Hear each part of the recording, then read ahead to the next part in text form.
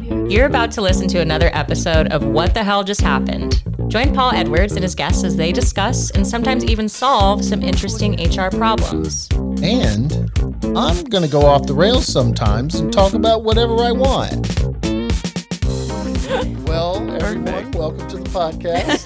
You get to hear us making the sausage in the background. I do want to say that I'm a little bit looking forward to this conversation today that we're going to be having about smelling like cannabis. I am joined by Nora. Nora, how are you?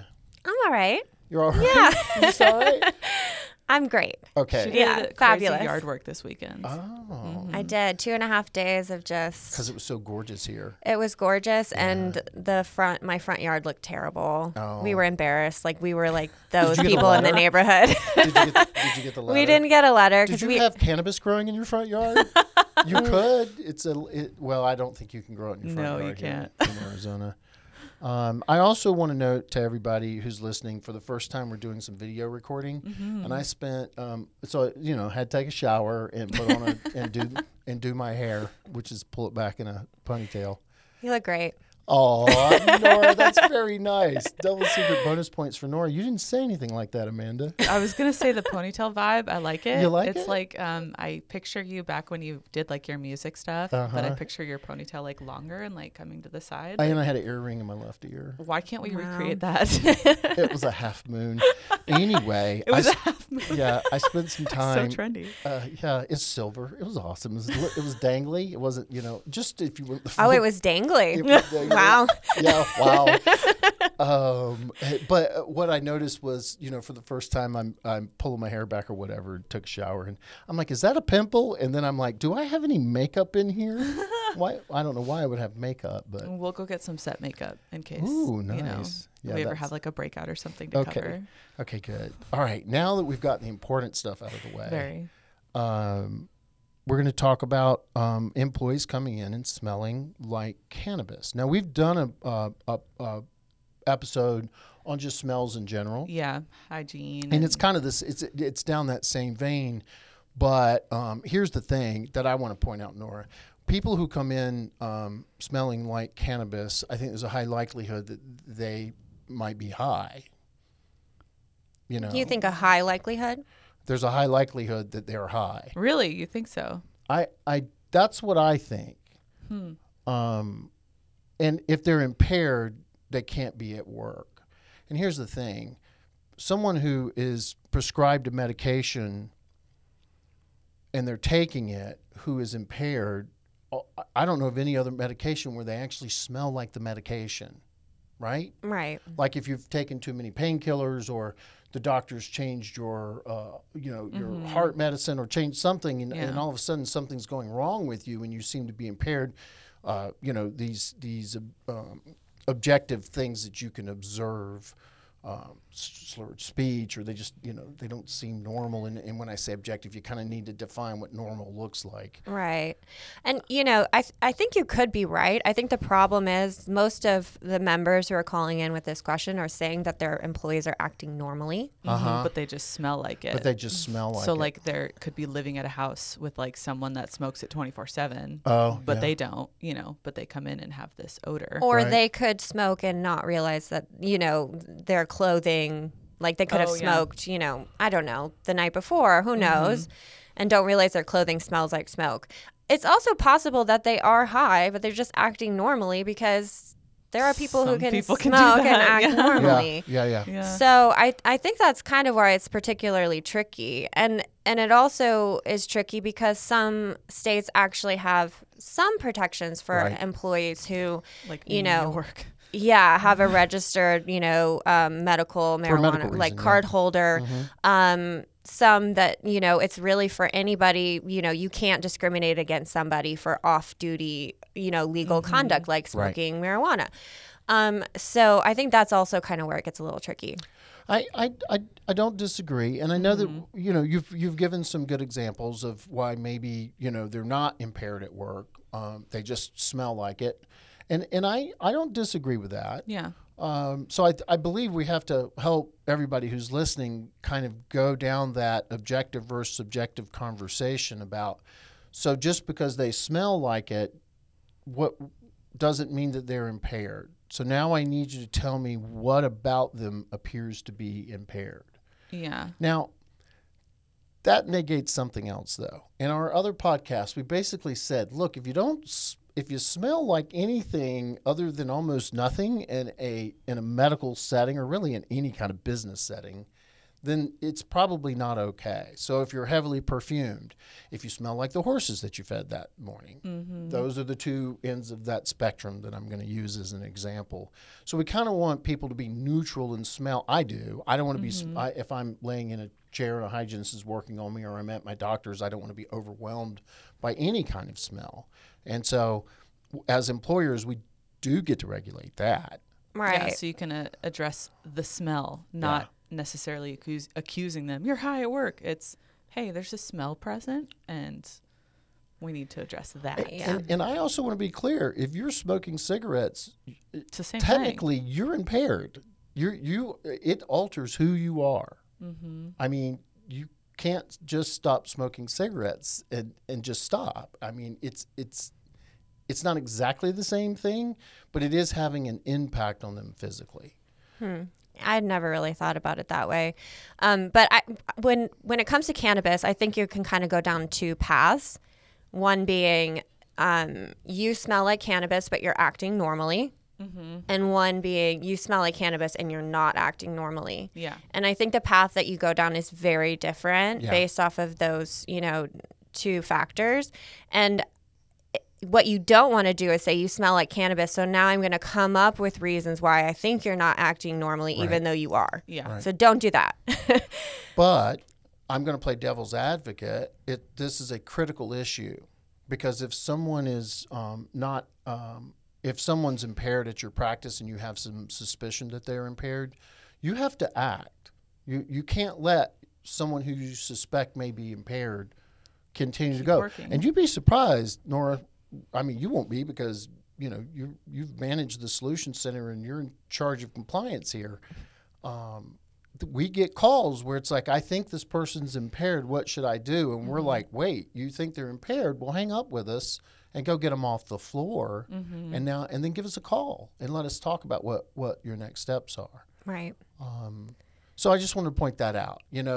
If you think they're impaired, you need to observe what that is. Slurred speech, they're not acting as quickly. Super red eyes. I guess you could look at red eyes. I mean, but I come in with red eyes sometimes, and I'm not impaired. Good point. And so it would just have to be those objective factors why you're thinking that they're acting differently than they normally act. Right. And they could be really talkative. They could be really tired. They could be, not observant or aware Slow. of really what's going on. Slow. Really anything that could potentially put, a patient in jeopardy, or the employee, themselves in jeopardy. Or affect their ability to do their job. Right. Like they're supposed to. The world has changed a little bit around this because of all these laws that have been passed, making it legal both medically and recreational.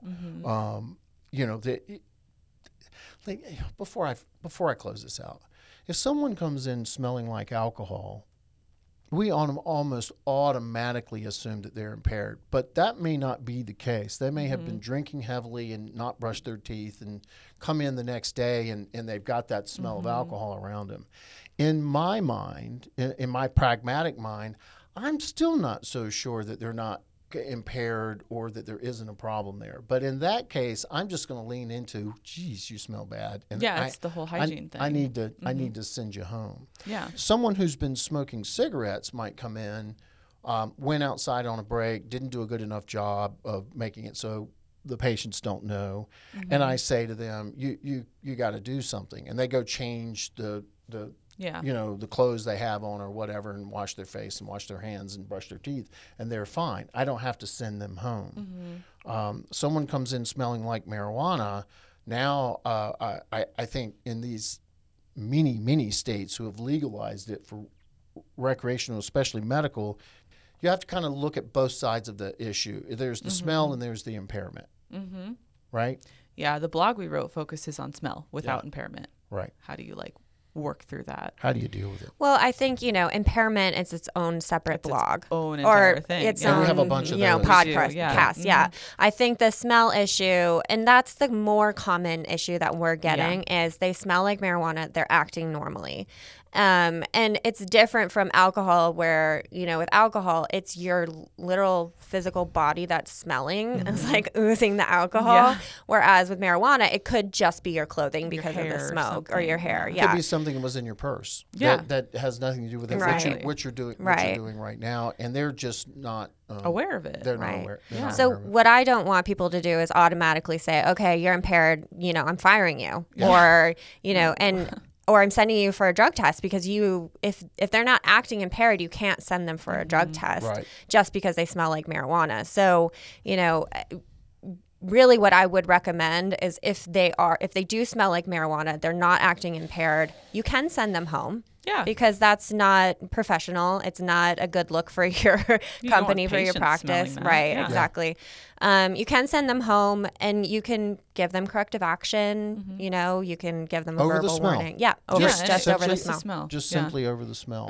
I would also say this, and Nora, you could correct me, but in sitting down with the employee, I would ask them directly, I want a record that I looked you dead in the eye and said, look, you smell like weed right now. Are you impaired? I want your answer. And I may write a corrective action and say, once again, I need you to respond to this and assure me that you did not come into work impaired. Because being able to show in hindsight, let's just say something goes wrong or, some lawsuit comes about and that person is somehow involved in it on that day. It has little to nothing to do with this, but they're still involved in it. You want a record that you tried, that you asked that question directly. Well, and it's kind of nice to give them a chance to speak about it. You can say, are you impaired? And then they'd be like, oh my gosh, no, I don't want you to think that. I'm sorry. My roommate smokes constantly. I'll be more conscious about coming in without that smell. Thank you for bringing it to my attention. I stopped by for my husband or for my wife, and I picked it up and it's in my bag and it smells. And oh my gosh, I didn't realize it. I'm so sorry. These are all things that you document so that you can reasonably address this kind of little bit of a tricky. Right. Well, otherwise, I think if it were me personally and my employer approached me about it and didn't give me a chance to answer and I knew I wasn't impaired or anything, I would feel kind of bad. I would feel like they were just assuming I was high at work and they didn't give me a chance to be like, no, it's not that. You know what I mean? And that would make me feel icky as an employee. Right. We get quite a few of these calls though. And I can also, I'll just share this, and we can't give any guidance on this. I was at a meeting giving education 2017, 2018, something like that, just before we, kind of had to shut down and couldn't go out for a couple of years. And the biggest concern in this study group, because we do that, if you've got a big enough study group, we'll come and speak, or someone from Cedar will come and do continuing education with you. The big concern was that parents were bringing children into pediatric practices smelling like marijuana, and they felt like the parents were impaired, and now they've got a child in the chair, and they've got what they think is an impaired parent. And the discussion was, look, if they smelled like alcohol and their speech was slurred and we thought they were impaired, there's no way we would release that child to them. Yeah, for sure. And so it's hard out there. Right. Yeah. We get it, everybody. This is kind of coming at you from different directions. And just, hopefully you got a little something from this. You understand you got to take a step back, especially within the employment context, and kind of follow maybe some of the guidance that we've given you here and what we're including in the blog. Right. I also think it's important to clarify, because you said, they smell like marijuana because they have it in their bag. You can prohibit, you should prohibit your employees from having, drugs on the premises or, marijuana on the premises. So that's another area where a corrective action could be. I'm going to play devil's advocate here. Okay. Can you prevent them from bringing in their prescribed drugs, which may cause them impairment, and having it in their purse? You can't. Right. But you can for prohibited, substances. It's still illegal under federal law. Exactly. True. Yeah. So. True. Okay, so there's a little twist for you. So we end with a twist. End with a twist, always. All right. So anything else before we go? I guess just another reminder that there are actually protections in certain states for employees who smoke marijuana, whether recreationally or medically. Not in all states, but in some. So that's another reason to just be cautious and not just immediately terminate or immediately send them in for drug testing, because sometimes in some states there are laws saying you can't terminate an employee solely based off of a positive marijuana test. Oh, that too. Yeah. So you really haven't accomplished anything, right. is what you're saying. Right. So this is This is even more complicated. Right. But nobody gets to be at work impaired. Exactly. That's kind of the final word on this, right? And nobody gets to be at work smelling like marijuana. And or smelling like anything that you don't want them to be smelling like. Yep. So what the hell just happened in HR is you have an employee came in smelling like marijuana, and it doesn't appear that they're impaired. What should I do next? Yep. And that's what we just talked about. Yep, yeah, exactly. Nora, that was great. As always, Luke, we appreciate you producing the show. And catch you on the flip side. and we're gonna catch you on the flip side, Amanda thinks. On the flippy flip. On the flippity flip. All right. Bye, everybody. Bye. Thanks for joining us for this week's episode of What the Hell Just Happened. Do Paul a favor and share this with your network. If you have an HR issue or a question you'd like us to discuss on the show, send it to podcast@wthjusthappened.com. For more HR advice and insights from Paul and his team of experts, you can also join the private Facebook group HR Basecamp or visit hrbasecamp.com. Make sure you tune in next week, and remember, better workplaces make better lives.